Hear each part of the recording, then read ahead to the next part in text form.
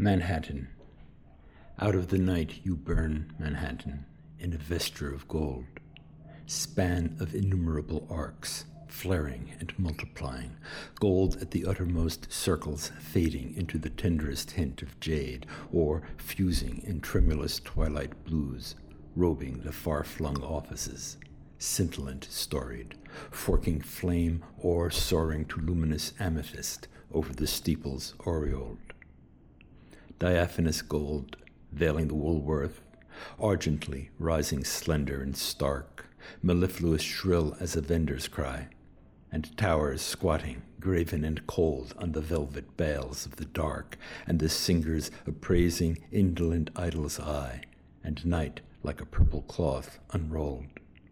Nebulous gold, throwing an ephemeral glory about life's vanishing points, wherein you burn, you, of unknown voltage whirling on your axis, scrawling vermilion signatures over the night's velvet hoarding, insolent, towering spherical to apices ever shifting.